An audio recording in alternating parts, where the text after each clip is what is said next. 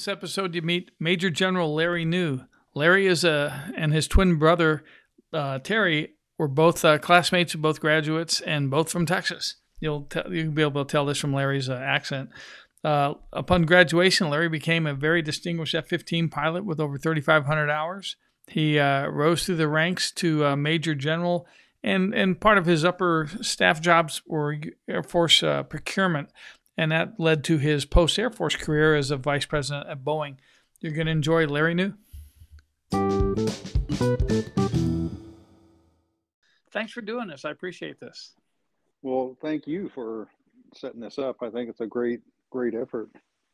Well, and I have to admit a bit of ignorance. When I found you on Facebook, I didn't do the research on your background until we set up the time, and then I go, holy crap, Larry's an impressive dude, a major general with all your experience. I can't wait to hear more about your story.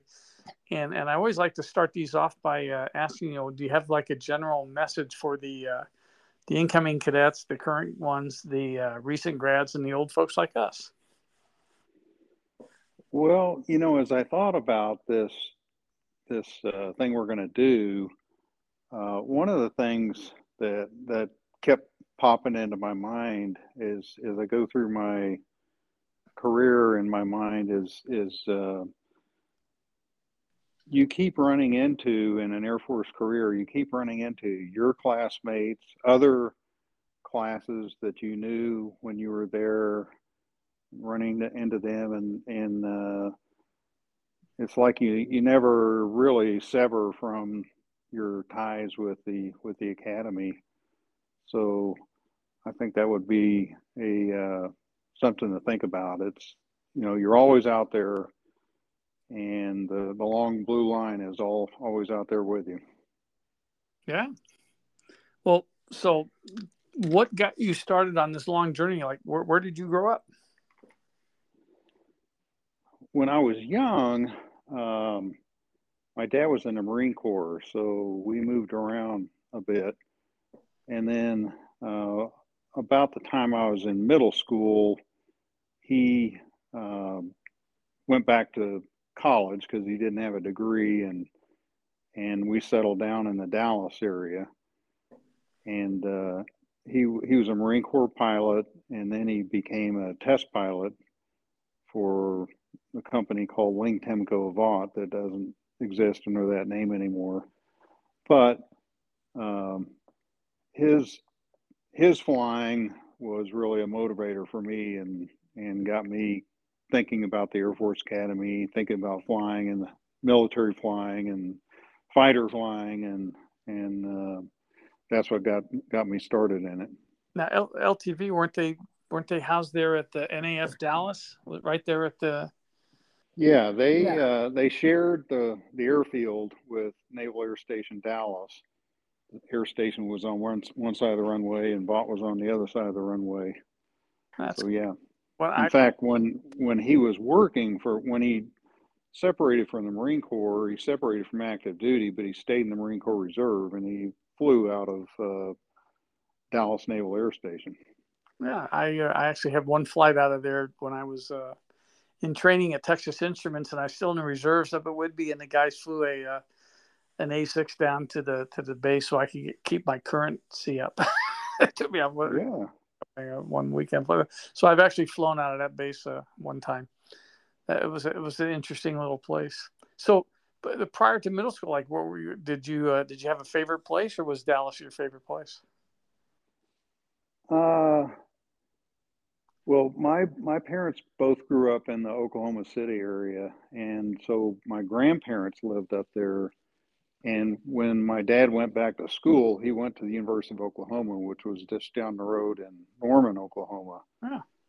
So I got to know my grandparents really well there, and that was a favorite time in my life.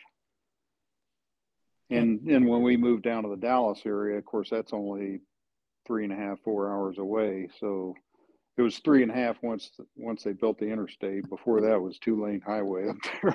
It was more like 4 hours to get there. Like a cattle drive, kind of. Yeah. Yeah. That's cool. So I'm curious what got you to go to Air Force if your dad was a Marine pilot. There's a little bit of a funny story on that.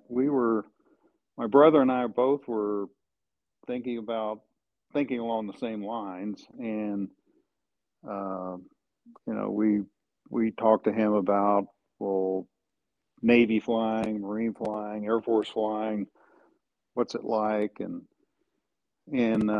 during that time period, the Vietnam War was going on, and he knew a lot of people in all the services going or that were in the war or had been in the war, and he said, we were talking to him one day. He said, all of my Marine buddies that are over there are living in tents, and all of my Navy buddies are over there are living on hot, sweaty, loud aircraft carriers. Yeah.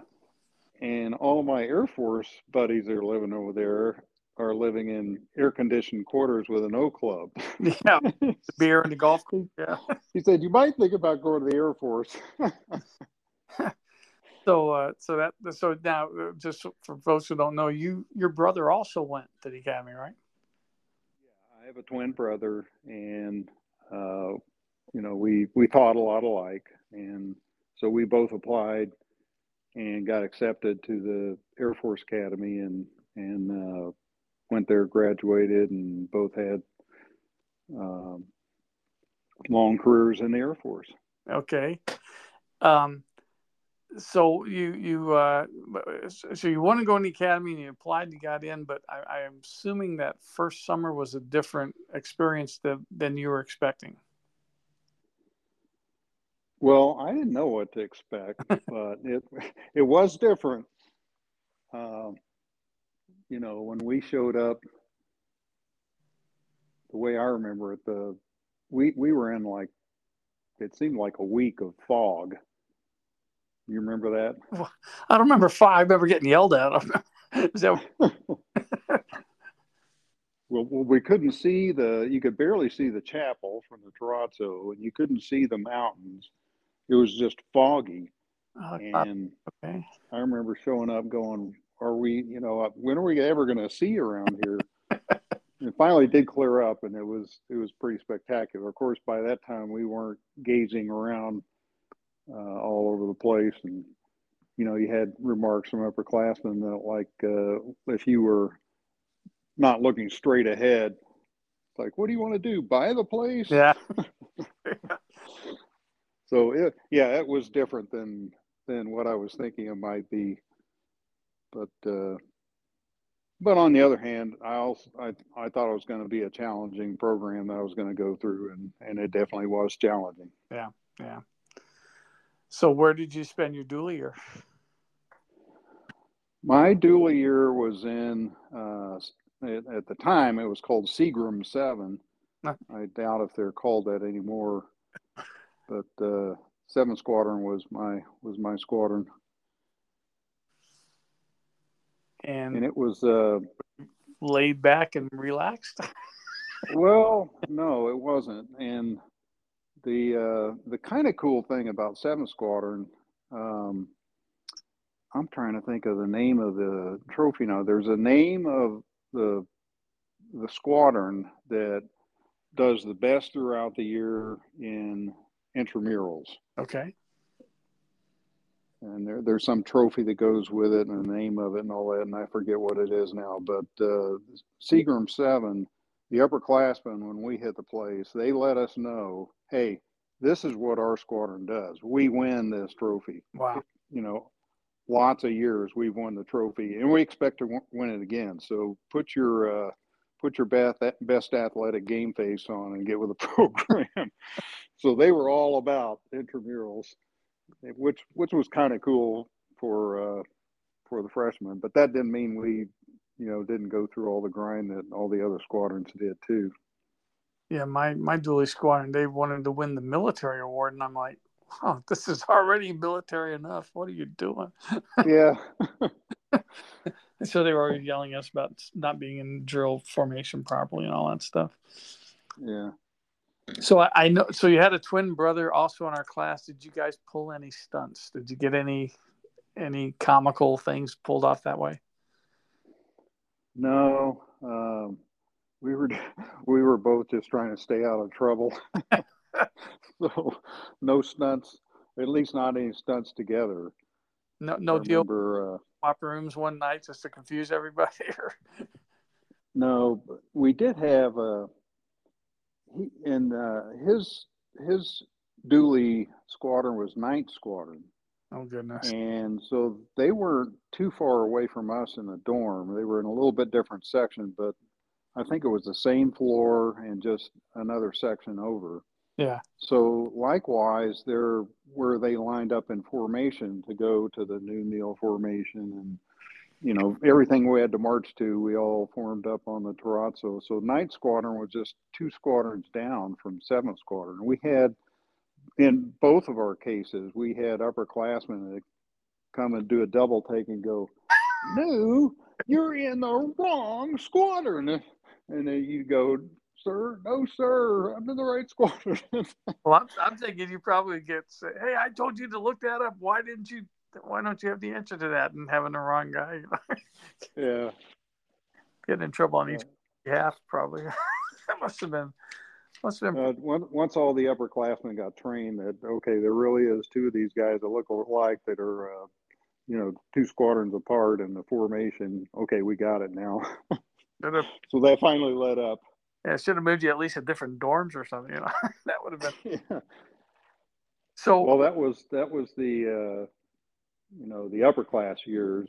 He moved over to the new dorm. He was in 31st Squadron. I stayed in the old dorm, and I moved up in the same part of the dorm from 7th Squadron to 1st Squadron. So we were almost polar opposite on the in the dormitories at that point. So do you have any famous spirit pranks you remember from those days? Well, I don't know if it was famous or not. One night the doolies in my squadron cooked up a deal where we were going to sneak out in the middle of the night, and we were going to figure out how to hoist up a trash can upside down and get it hanging on the top of the flagpole. Okay. And so we snuck out and did all that. Well, command post was right near where our squadron is located. Yeah. And so somebody in command post spotted us, and we all flew to the hills. And it was funny because there's a guy sprinting after me, and I'm sprinting trying to lose him around the dorms, and he ends up trapping me. And so, I finally stop, and he catches up with me, and both of us are standing there with our hands on our knees, gasping for air. And he's a 75 guy, and I'm a 76 guy. So he's at command post duty for the night. And he goes, "What are you doing out here?" And well, sir, we're doing a spirit thing, And he looks at me, he goes, "What's your name?" And so I told him my name. He goes, "You're from Dallas, right?" And I go, "How did this guy know that? I mean, Yeah. he can't be that smart. Command post, they don't know all the names of every cadet in the wing." And so I go, "Yes, sir." And turns out he was from Dallas too, and he knew me to be from Dallas, and I don't know how he knew that, but he let me go. I had these dreams that I was going to be marching tours for the rest of my career at the Air Force Academy because of this prank night that I got caught. But he was from Dallas and had a heart and said, "Get the hell out of here! Go back to your dorm and go to bed." That's lucky. Yeah, that was lucky. Yeah. And then, this goes back to what I said before. This guy's name was Mark Beasley, class of 75, and I ended up flying with Mark Beasley down the road in my flying career in the Air Force. So Small world. Well, that's cool. That's cool. You made a connection there pretty early on. Yeah.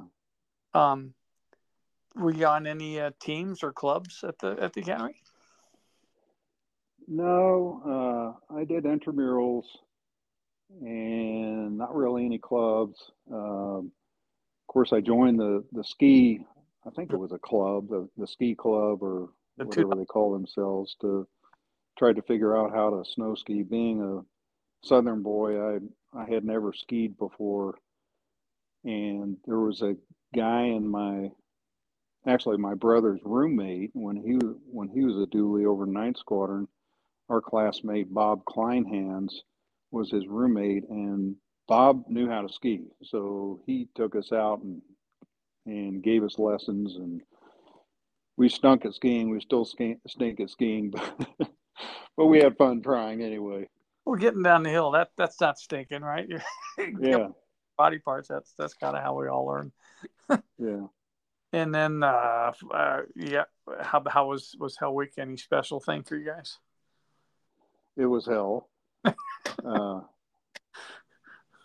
don't know that 7th Squadron was any different than any of the other squadrons, but they laid it on, and it was good to get to the end and get recognized and all that. But they gave us hell during Hell Week, that was for sure. Yeah, I remember. I've mentioned this a couple of times, but I remember that Saturday morning going back to the squadron after being recognized and watching Secretariat win the Kentucky Derby. That's the one sporting thing that I remember from that Saturday after we went through all that crap the week before. Huh. I didn't realize that. Whenever they showed it, I was doing that. The thing that stuck out in my mind was having in the prior summer when we went through BCT, we had to memorize all of our knowledge, high flight and all the stuff and checkpoints, and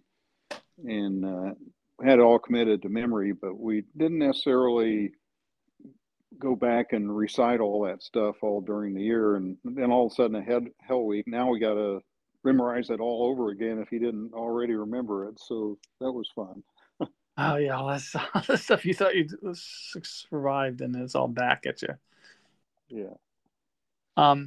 Then this first summer, or I guess the second summer, the Siri summer. What else? How anything fun happening that summer?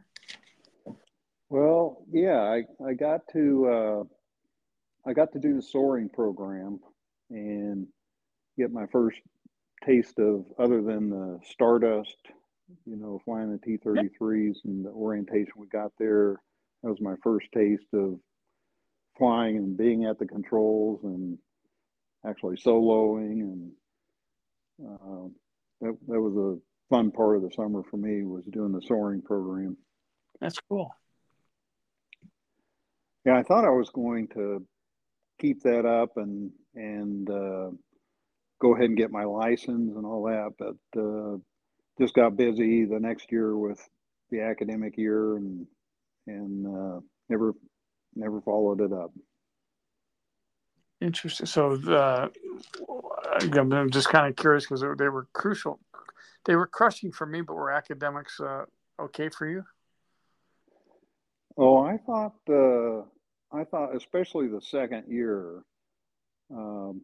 I thought it was a real busy time. I did okay in academics, but I had to put a lot of effort into it. And so that the third and the fourth year, when you got into your major, I was an aero major. I really enjoyed that. It was a great topic for me, and I was always good at that kind of science and math kind of stuff in school. So it was something I could do, but still something I had to put a lot of work into to do well. So yeah. I enjoyed that. Well, congratulations on making it through without being on all the probations I was on. Did you ever want to quit? No. I thought about it a few times. I thought, had the thought, well, why are you here? And what are you really working for? And what's light at the end of the tunnel? And my drive always was, like I had said before, I wanted to be a pilot. I thought what my dad did was cool. I wanted to do that.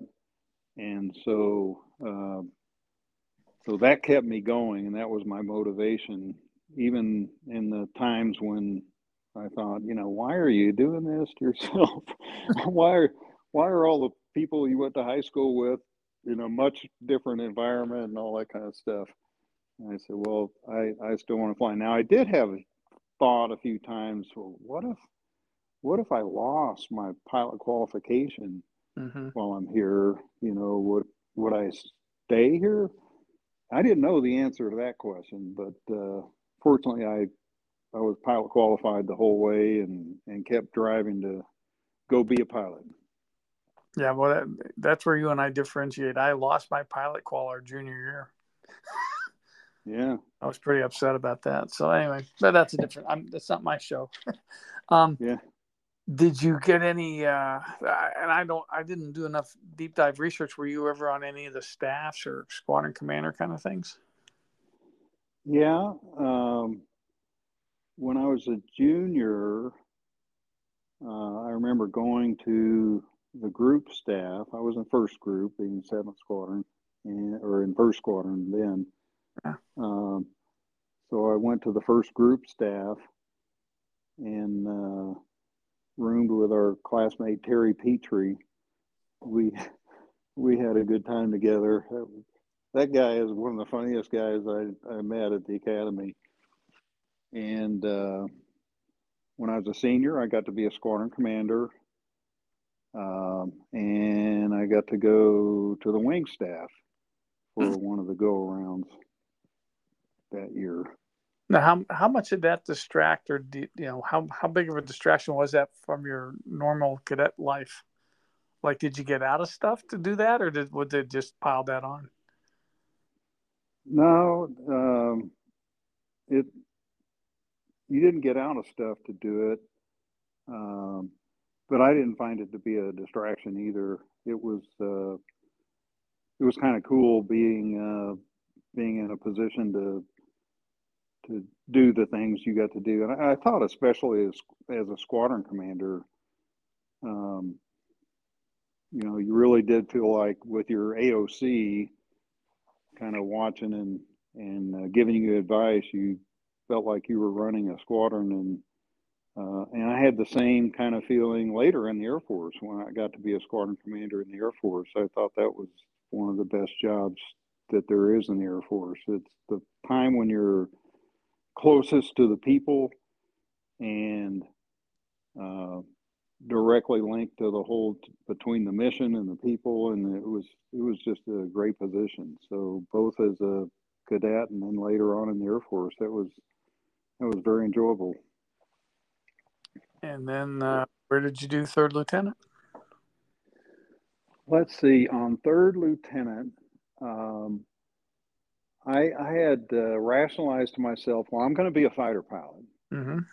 And so I'll have plenty of chance to go do that. A lot of people wanted to go to some fighter base and get to flying a fighter. And I said, I want to travel. So I volunteered to go to a MAC base, and I went to McCord.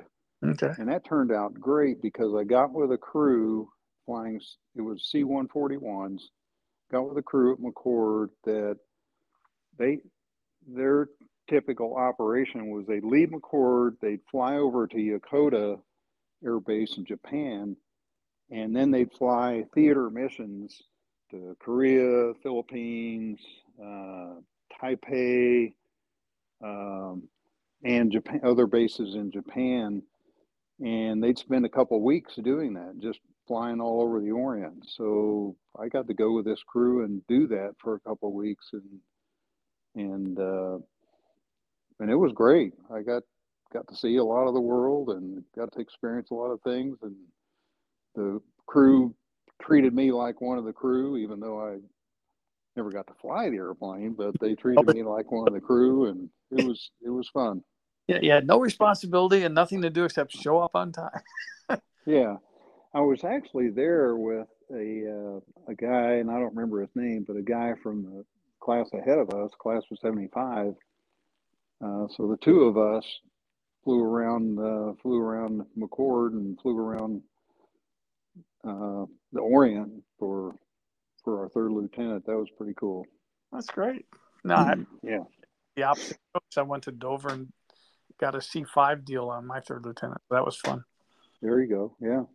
And they broke down all the time, so we kept changing planes and crews. That's pretty common. Yeah. So you graduated, you got to go off to, looks like you got to go to Reese for UPT. Right.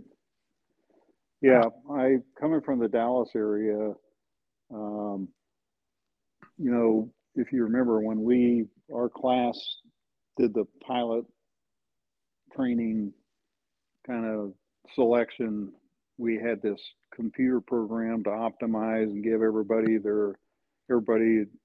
one of their top 2 or 3 choices. And so I said, well, I want to be close to home if I can. So Randolph was not Randolph, but Reese was a good place to go for that.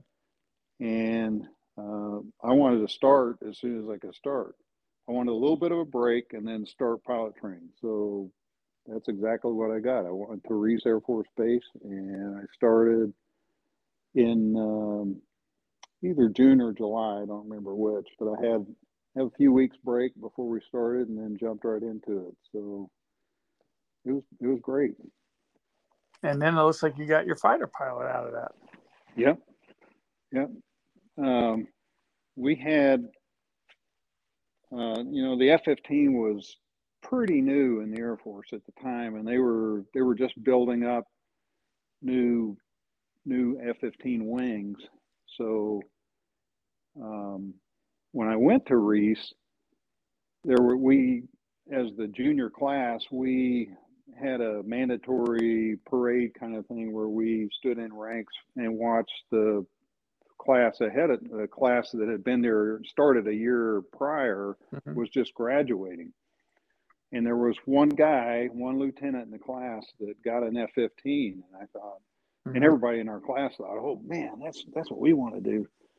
And for the whole year I was there at Reese, there was not another F-15 that was assigned at the base, and so nobody expected that to happen. But finally, in my class, we got an F-15, and there were 10 pilot training bases at the time, and so among those 10 bases, 6 of our classmates at different bases got F-15s, and the 6 of us all started together in the Air Force, went off to lead-in training, fighter lead-in training, and F-15 training, and we actually all went to the same base.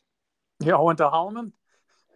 Well, when we went to you at Luke, we were all bound to Holloman, and while we were there, personnel guys came in and said, hey, things have changed a little bit, and we had the 6 of us lieutenants, all 76 grads in the class, but we also had 6 captains that were FAPEs that now were going to F-15 training, and I think all 12 of us were headed to Holloman, and they came in and they talked to all the lieutenants and said, all right, we're going to give you your choice. You can either go to Holloman or you can go to Langley. And Holloman, while we were at lead-in training at Holloman before that, they were just receiving their first F-15s. And Langley, was the first fighter wing to get F-15s and build up. So they were a little bit more mature, and we didn't know what that meant. But the thing was, one of our classmates, Mike Byron, I forget mother or father, one of his parents died while we were at RTU at Luke, and he was from Baltimore, if I remember right. And he said, I'm going to go to Langley, and I want to be closer to my family in Virginia. And the other 5 of us all go, well, let's go to Langley too. So we all said, screw Holloman, we're going to Langley. And that's where we went. That's cool. Yeah, Mike was in my upper class squad, and he and I were roommates for a while. Oh, cool. Yeah. Great guy. Great guy. A lot of grandchildren now. Oh, yeah. I just saw him at a reunion kind of thing. It was at the Air Force Navy game. Some of us 76ers got together there, which you've done before. And I saw Mike there just this last year at the Air Force Navy game. So I want to make sure we stay on track a little bit. So you went to Langley in '78. You were there for 4 years. What did you learn? What did you do? Well, it turned out, like I was saying, the difference in Holloman versus Langley turned out to be a big benefit for the 6 of us lieutenants, because all the initial cadre that was at Langley when we went there, within the first 2 years, they were all leaving. And so all of us had opportunities to upgrade, I think, faster than we might otherwise have upgraded, especially at Holloman. And so we got to upgrade to flight lead status and instructor pilot status, and just really got a jump start on flying and upgrading and having opportunities in the airplane that I think was mainly because that initial cadre was turning over, and before long, we're lieutenants in the squadron and we're flight leaders, and it was just a great opportunity. That's cool. So you really got with that amount of time, you got some real in-depth knowledge on how that airplane could perform too, I bet. Yeah. In fact, one of the performance things, we had a deployment while we were there to Korea, to the Team Spirit, annual Team Spirit exercise. This was Team Spirit 79. Okay. And when we got over there, they didn't have all the air traffic control and IFR flying and the rules and all that. In Korea, it was like free airspace, go anywhere you want to go, do anything you want to do. There were obviously some places you couldn't go, but don't go north. Yeah, there's a border there. You can't cross the border.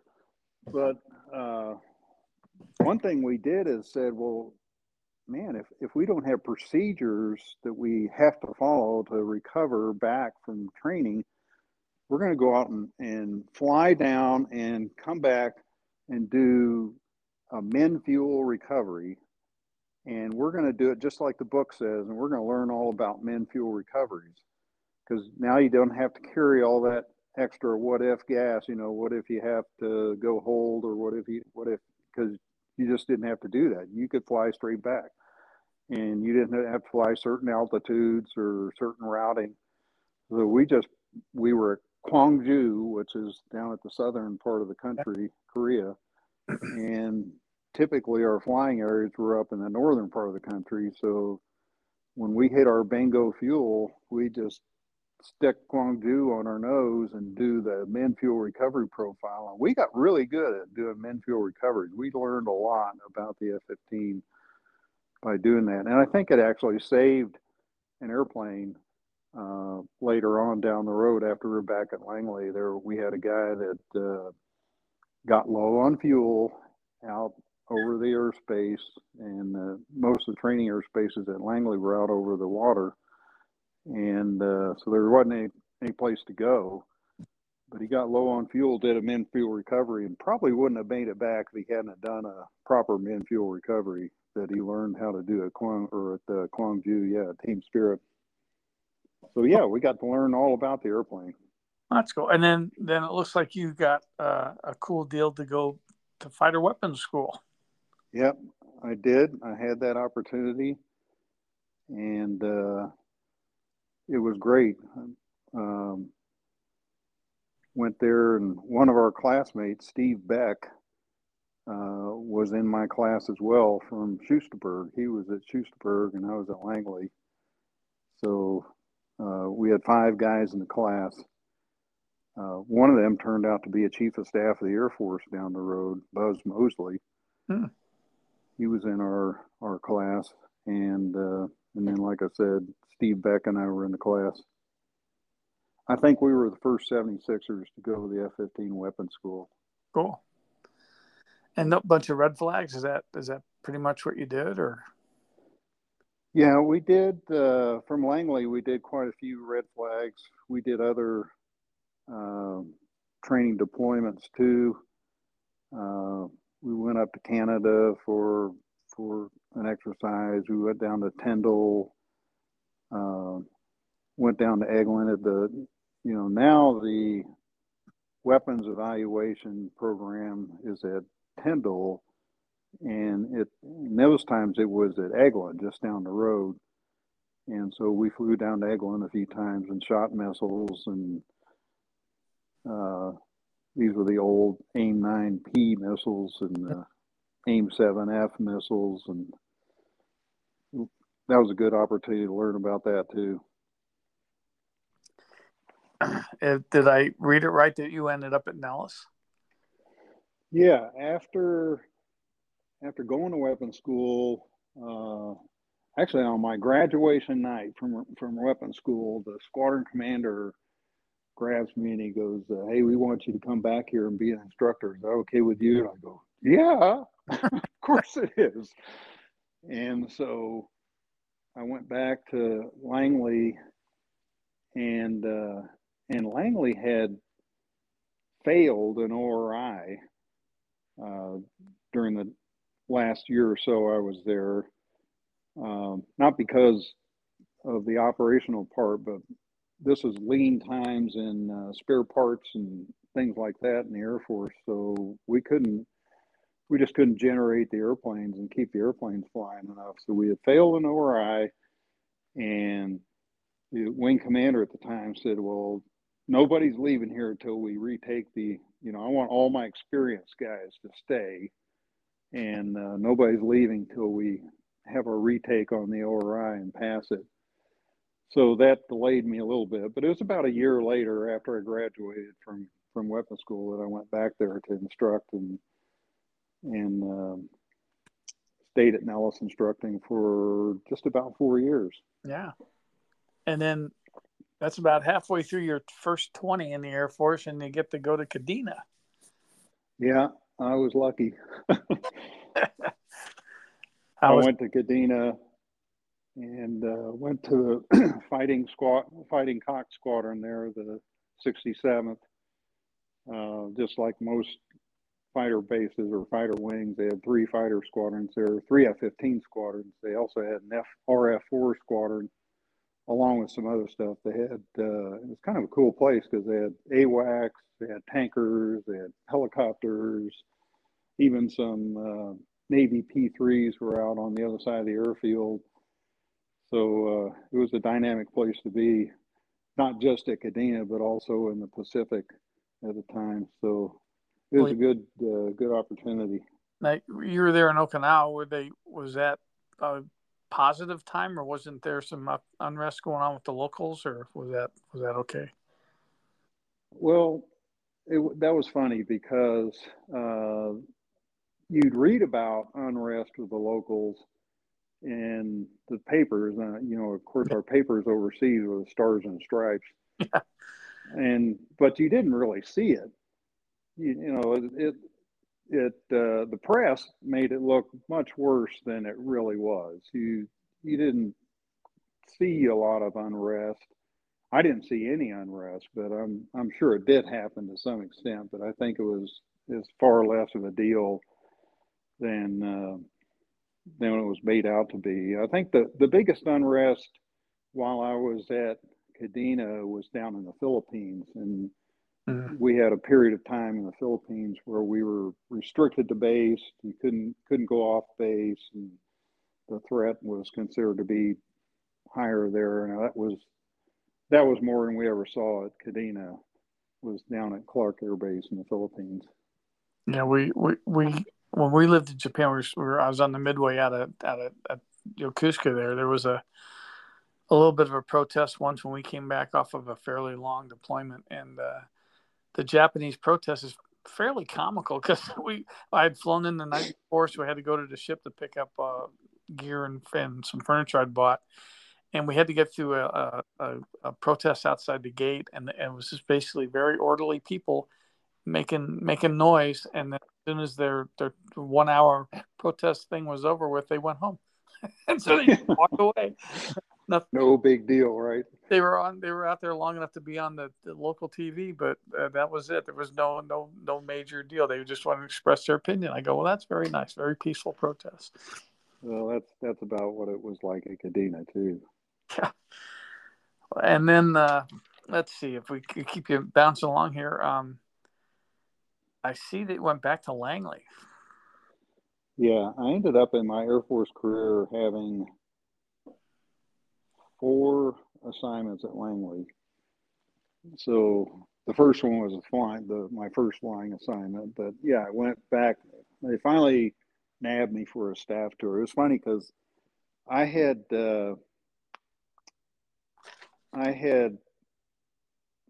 what I thought had sequestered myself a by name request to go from Langley to Bitburg and continue flying Eagles.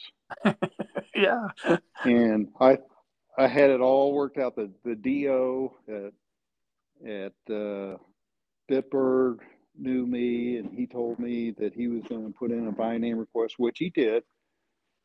And one of our classmates, Steve Brown, I don't know if you remember him, he was working fighter assignments at the time at the personnel center. And I remember talking to him on the phone, and he said, I know you've got this by name request to go to Bitburg, but it's your turn to go to the staff, and that's where you're going. So, yeah, I went to TAC headquarters. It was when Tactical Air Command was still alive, and went to TAC headquarters for my first staff assignment after leaving Kadena. Did that involve any flying, or was that just all your desk job? Well, I flew around a lot in a tube with a bunch of engines on it, and these guys dressed up as United and American pilots and stuff in the front end of it. But no, I didn't have any flying involved in that. Now, what I also did was Langley had an aero club, so I went checked out an aero club, and I had actually done that my first assignment at Langley. And a lot of the TDYs that went on were close enough in proximity to Langley that I could just rent an Aero Club plane and fly to the TDY. So I did manage to keep flying, but it wasn't fighters. And okay, so but after your punishment of being on staff, you got to go be a commander officer of a squadron in Mountain Home, right? Yeah.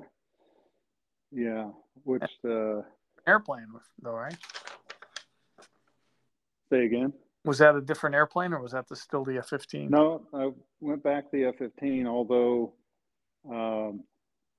the Mountain Home at the time, I don't know if you remember, but when General McPeak was the chief of staff, he had an idea of making what they call a composite wing.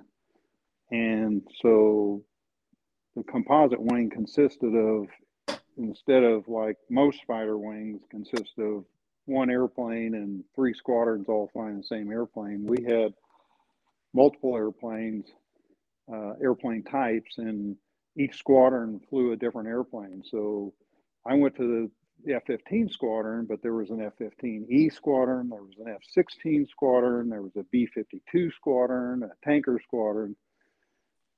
And so it was quite an experience to get to do that, because the timing that I had when I went to Mountain Home, we basically stood up a squadron from nothing.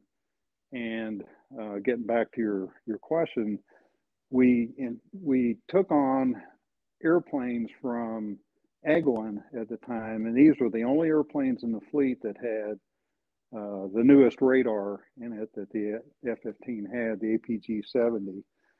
And while we were there, we also were the first F-15s to get data link. They call it JTIDS, and started operating. And we flew operational test and evaluation, and got to do some unique things with the F-15, and that had some unique capabilities too. So that was fun to do.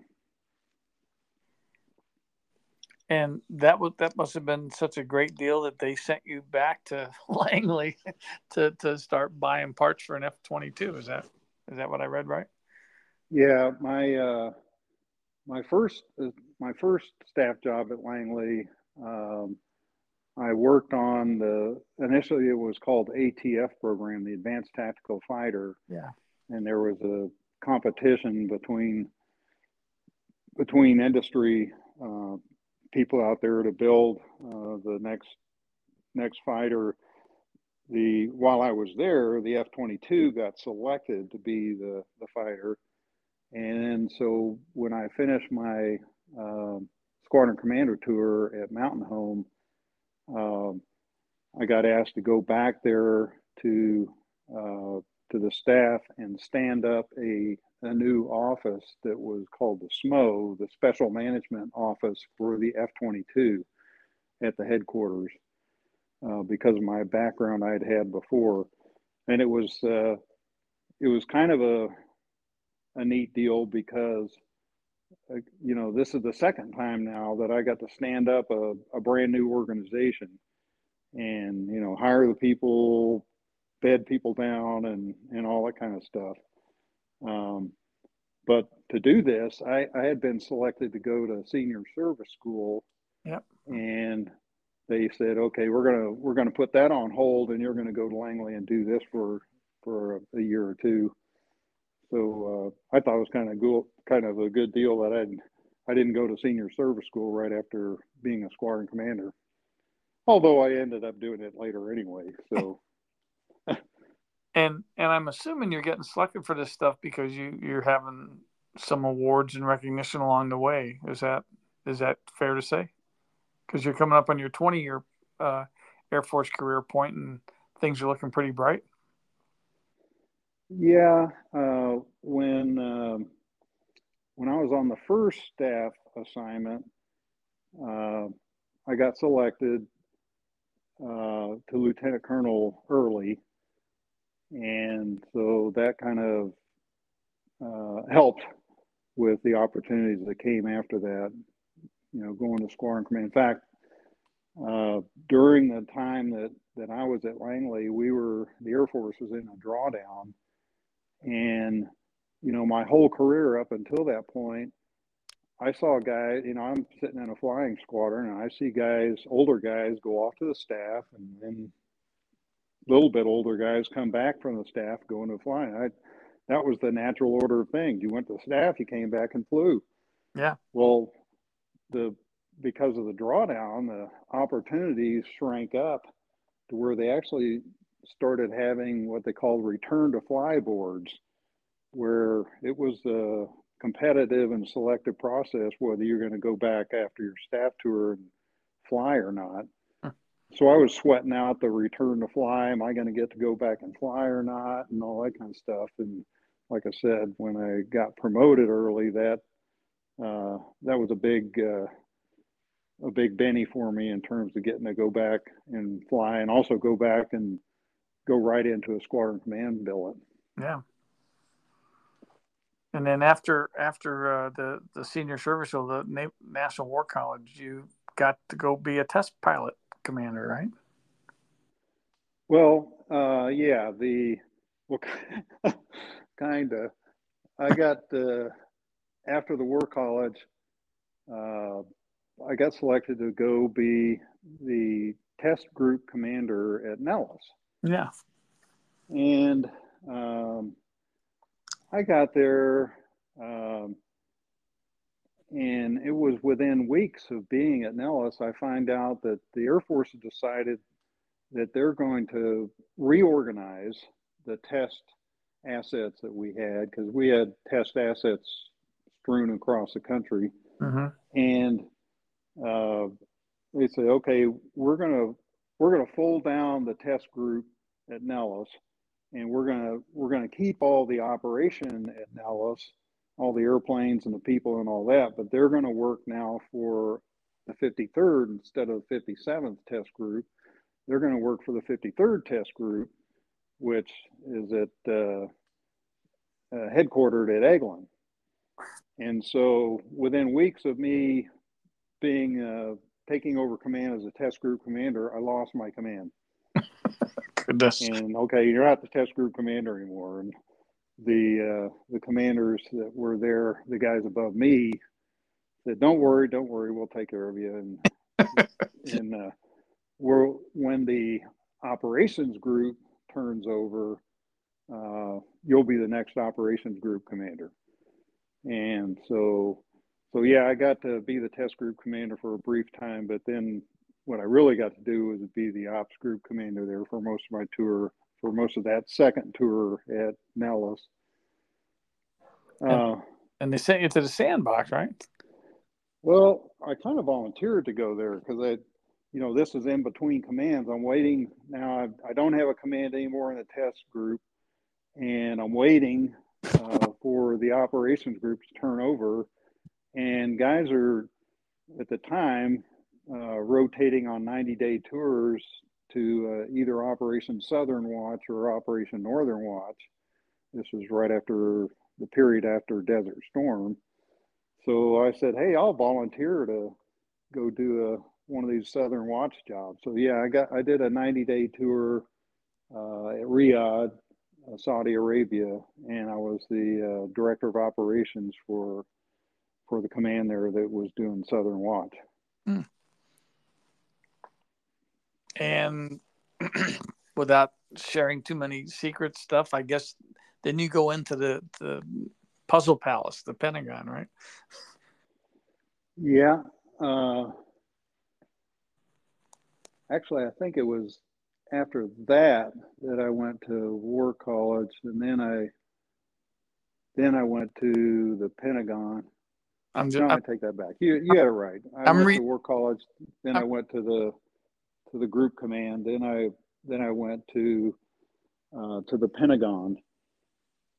I never served on the Air Force staff at the Pentagon, though. I served on the Joint Staff twice, and this was the first time I went to the Joint Staff and worked for an Army 1-star. I was a division chief, which I was a colonel at the time, and that's what most of the division chiefs were colonels, and got to work similar kind of stuff to the staff assignments I had done before, which had to do with requirements and acquisitions and things like that for combat capabilities. And so that's what I did on the Joint Staff. And apparently you were close or must have known people on 9/11, because you were not there in 9/11 though, right? You were back at Langley by then? Yeah. When I left the Joint Staff, I went back down to Langley. Now, I keep saying I had so many tours in Langley. So I went back down to Langley and became the director of requirements down at Langley. And I was in that job. And actually, I was out in the field getting ready to fly a mission. I wasn't an active flyer then, but I was going to ride along with some crew that were doing a B-1 mission. And I was looking forward to it. It was at Ellsworth. And I was looking forward to flying this big bomber mission with these guys. And while we're briefing, somebody knocks on the door and comes in and says, "Your flight is canceled. As a matter of fact, all flights are canceled." And 9/11 had happened that day. Wow. And of course, they shut down the flying across the country. A little bit of a story on that. So now I'm out there at Ellsworth, and nobody's flying in the country. And I'm thinking, well, how do I get home? Really? And I saw that there was a a DV airplane out on the ramp at base ops. And I called down to base ops and I said, who's that airplane with? And they told me it was a guy that I knew was General Reynolds. They said, General Reynolds was out here and that's his airplane. And I go, when's he coming? When's he going to leave? And he said, I don't think anybody can leave. Well, I called General Reynolds and I said, I go, hey, I'm here. I noticed you're here too. What's your go home plan? And he told me, I'm trying to get, at that time, you had to have, I think it was the chairman of the Joint Chiefs of Staff had to approve any flying anywhere in the country. Yeah. And he said, I'm trying to get approval to fly home. And his home was Dayton. So that wasn't where I needed to go, but it was on the way. So I go, well, can I get a ride with you? If you get permission to go to Dayton, can I go with you? And he said, yeah, I'll have room, because it was just him and me. Well, so he gets the permission and we take off, and the guys in the front of the airplane, we're sitting in the back of it. I think it was a C-21. The guys sitting in the front of the airplane are playing their radio communications in the back so we could hear it. And I can remember they took off and climbed up, got with departure control and all that. And finally they're talking to Denver Center. They checked in with Denver Center. Here we are, we're at 34,000 feet or whatever. And okay, Roger. Well, it was like 45 minutes. There wasn't another sound on the radio. Right. Well, and the pilots, they called, they go, hey, Denver Center, this is, whatever, Mickey Mike, just doing a radio check. We haven't heard you for a while. They said, oh, we got you loud and clear. Everything's good. They said, you are the only airplane in the country that's airborne right now. Wow. Yeah, wow. General Reynolds and I looked at each other and said, exactly that. Wow. Wow. Yeah, I remember that week. Planes flying over Seattle were F-15s out of Portland. Yeah. I could see those. They would come by a couple times a day. Yeah. And so the director of requirements became a wing commander in Tyndall. Yeah. Yep. Anything special that deal? Well, the special thing that happened, Tyndall was an F-15 training base, and so they had your standard contingent of 3 F-15 squadrons or training F-15 guys. But while I was there, the F-22 was just coming out from the test world into the operational world. And so we stood up, here I am standing up a new capability again. We stood up an F-22 squadron there, took on board the first F-22s that were not test F-22s in the Air Force and started flying them. So that was kind of cool to be able to do that too. I imagine your time management and dealing with stress skills that you learned as a dually might have helped in some of these standing up of new things throughout your career. Yeah. Do you agree to that? Yeah. And I was thinking about talking with you, and those are exactly the things that I thought about when I thought about, what kind of things did you learn, or what kind of things helped prepare you for an Air Force career. And I always felt like in our dually times, you learned how to work under pressure, and you learned how to time manage. And those 2 skills I leaned on for my whole Air Force career. So it might not have been fun while I was learning all that, but that was the idea I had, and sure enough, that's what happened. Yeah, it definitely gets baked into you. And Yeah. I guess your graduation deal, or from your next to last deal, was to go to Greece. Yeah. I got a NATO assignment to Greece. And when I went there, the guy, I'm a general officer at the time, and the guy that was handling general officer assignments at the Pentagon said, "Well, you're only going to be there for 14 months, so don't grow any roots there." I go, 14 months? Yeah, right. Because I had never had an assignment that short. But my kids are out of the house by then, and I got with my wife and said, okay, let's sit down and look at a calendar. And if we're only going to be here 14 months and we want to see Europe while we're here, let's lay in, okay, this date we're going to go here and this date we're going to go there. And we planned out a whole see Europe agenda for those 14 months. And sure enough, I was only there for 14 months. So we were glad we did that. So what kind of you guys do? Well, we did a lot of touring Greece, but we went over to Italy and went up to Germany, although we had been in Germany before a few times, but we hadn't been to Italy and we hadn't been all around Greece, so we did a lot of touring around those places. Was that assignment pretty useful, or what was that? Was it just a check in a box? Well,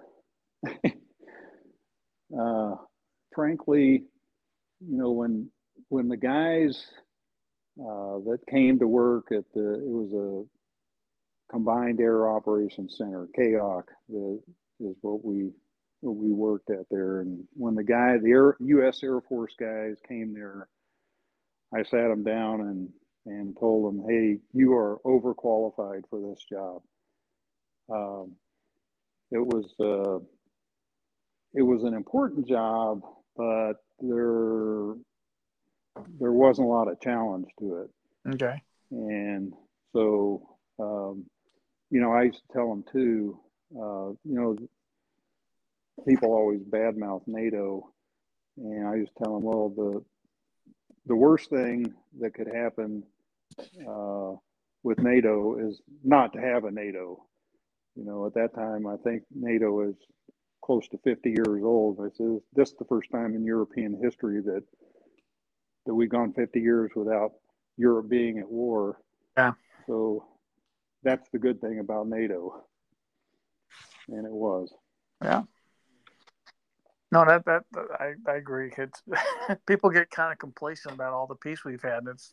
We're now obviously we're having different thoughts about it now, but that was quite a period of time.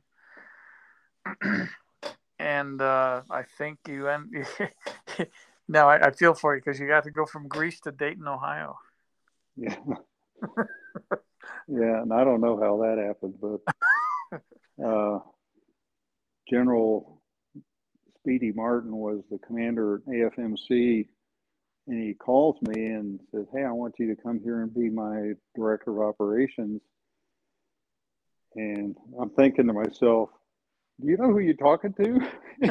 What do I, the operations in AFMC are mostly test, which, I had some test stink on me from before. We talked about that. But anyway, he goes, yeah, I think, we want to get your fighter background in here and different perspective, and you're just the guy for the job. So I went there. Before I got there, he actually left, and General Carlson became the commander of AFMC. So I spent most of my time working for him, and that was kind of a cool assignment because there's only, by the time you get to be a 2-star, there's only a handful of assignments in the Air Force that were a 2-star flying, right? And that was one of them. Wow, cool. So I talked to the guy that I was replacing, and he said, "Yeah, you'll get checked out here." I said, "Well, what airplane will I check out? And he says, you can check out in whatever you want to check out. And he goes, I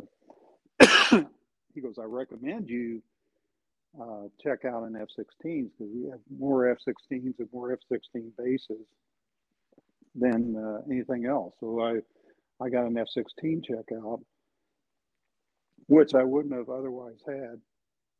So just for folks that are listening in and not really following along, this is a guy in his mid-50s, still fit enough and in shape enough to fly a fighter jet.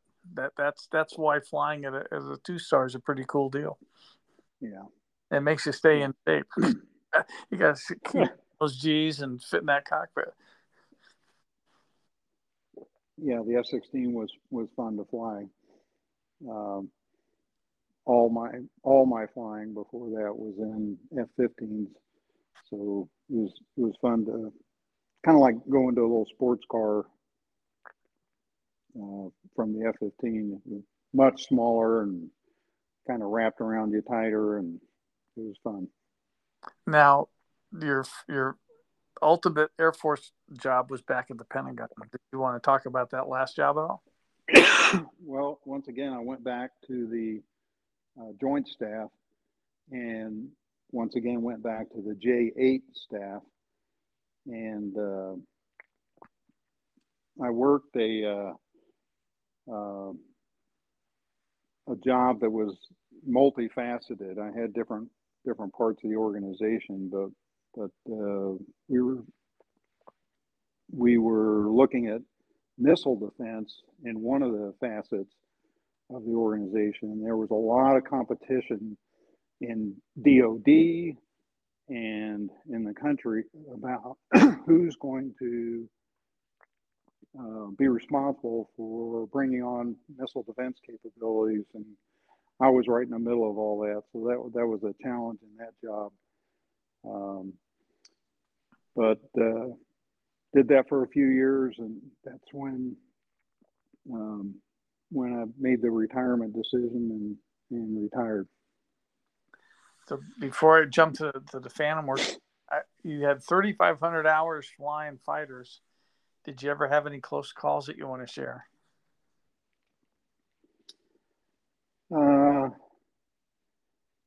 Well, I don't know how close you'd call it, but we learned during the time I was flying about the G loss of consciousness. They call it G-lock. G-lock, yeah. And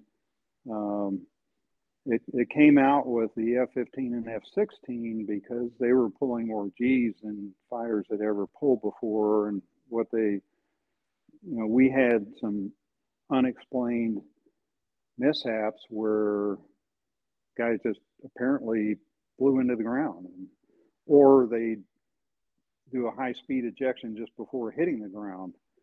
And what they finally figured out was this G loss of consciousness thing, that guys are pulling G's and the blood from their brain was pooling down in their lower parts of their body, and they just went unconscious. And if they were lucky, they'd when they went unconscious, they let go of the controls, so the G's let off, and now the blood starts flowing again, and they regain consciousness. And if they're lucky, that you go through this period for several seconds where you're just kind of in a stupor, going, where am I, what am I doing, and all that. Oh. And if you're lucky, you have enough time, and you're not heading straight to the ground, that you can recover from that. And after we learned about that kind of stuff, I thought back on there was a few times me flying in the F-15 where I kind of felt like that. I had this feeling like, where am I? What am I doing? And apparently I had experienced this before, but I was one of the lucky ones that was up at altitude and regain my senses before anything happened. What is the I'm just curious, what's the procedure in the Air Force to prevent that? Well, the Air Force started sending all fighter pilots do centrifuge training and put them under high G's and teach them. We had been taught before how to, I think it was called the M1 maneuver, how to strain and try to keep the blood from pooling down into the lower body. But in the centrifuge, you really got feedback, because if you didn't do it right, you went unconscious. Yeah. And actually had film of you going unconscious. So when they first did that, they go, okay, everybody who's been flying fighters, you're grandfathered, you don't need to do this training. But eventually they said, okay, everybody has to do training, whether you've been flying fighters or not. So I got to go through centrifuge training. Both of the last times that I went back into flying fighters, I had to go fly the centrifuge, and that was not fun. I'll tell you. But it probably saved lives. We need to airplanes. Get those videos for the next reunion. Yeah, some of the videos from guys, especially the ones that went unconscious, are humorous. Yeah, I'll bet they're funny enough. I'll get out. So the Air Force basically got a great career out of you, and then another outfit showed up and said, "Hey, come here and run our Phantom Works." Yeah. Is that kind of what got you to leave the Air Force and go to Boeing? Well, there was a few factors, but I had an opportunity, and I didn't run Phantom Works. I ran a division within Phantom Works. Okay. But once again, on the kind of the theme that I had been on, they were trying to stand up a new organization, and I was a good fit to do this, because it had to do with what I had done on my staff tours before, and bringing on new technologies and exploring new technologies and that kind of thing, but also standing up new organizations. And so it was kind of right place, right time, and they offered me a job. And I wasn't sure how what my picture looked like if I stayed in the Air Force. So I went ahead and took that opportunity, and it turned out to be a good one for me. Cool. And I see that when Boeing was done with you, you decided to go become a board of directors at the AOG. Right. Well, I didn't decide to go do it. I ran for election and got elected to do it. Yeah, that was a 4-year position term, and it was very interesting. The Association of Graduates, and then also the Academy Foundation, were really in the midst of trying to figure out how to best work with each other to optimize the products that we did, the services that we did for both graduates and cadets, and for the academy itself. And so that was a good time where I got to have an input and that kind of stuff. Cool. And then I see that one of the other big things you've done since your Air Force career ended, where you're on a mission readiness board. I think that's what it's called. You're a member of mission readiness, helping families. Well, my main activity on that, they keep me posted on what kind of things that they're trying to gain congressional support for, and most of that has been in terms of children at school, and school age kind of children, having the national policies support them being able to serve in the military. Because a lot of young kids now, they're wearing these earphones all day, blasting their ears out. Yeah. And they're obese, or they couldn't pass a physical fitness test, or something like that that's really kind of self-induced. And so, this mission readiness thing tries to make inputs to Congress about what kind of school lunches should be funded, and what kind of education for young people should be funded, and those kind of things. So I try to support that. That's great. No, that's a good cause. You definitely want to preserve your ears and your health as long as you can. Yeah, yeah. Well, It's alarming when you see the statistics about what percentage of our youth are actually qualified to go serve in the military, and it's a much smaller percent than you would imagine. And like I said, most of it's just because of their own lifestyle. It's not because they were born that way. yeah. So change could be made. That's what we're trying to do. Well, Larry, I thank you for your time. Yeah, thank you.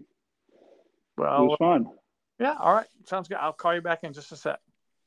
All right, John.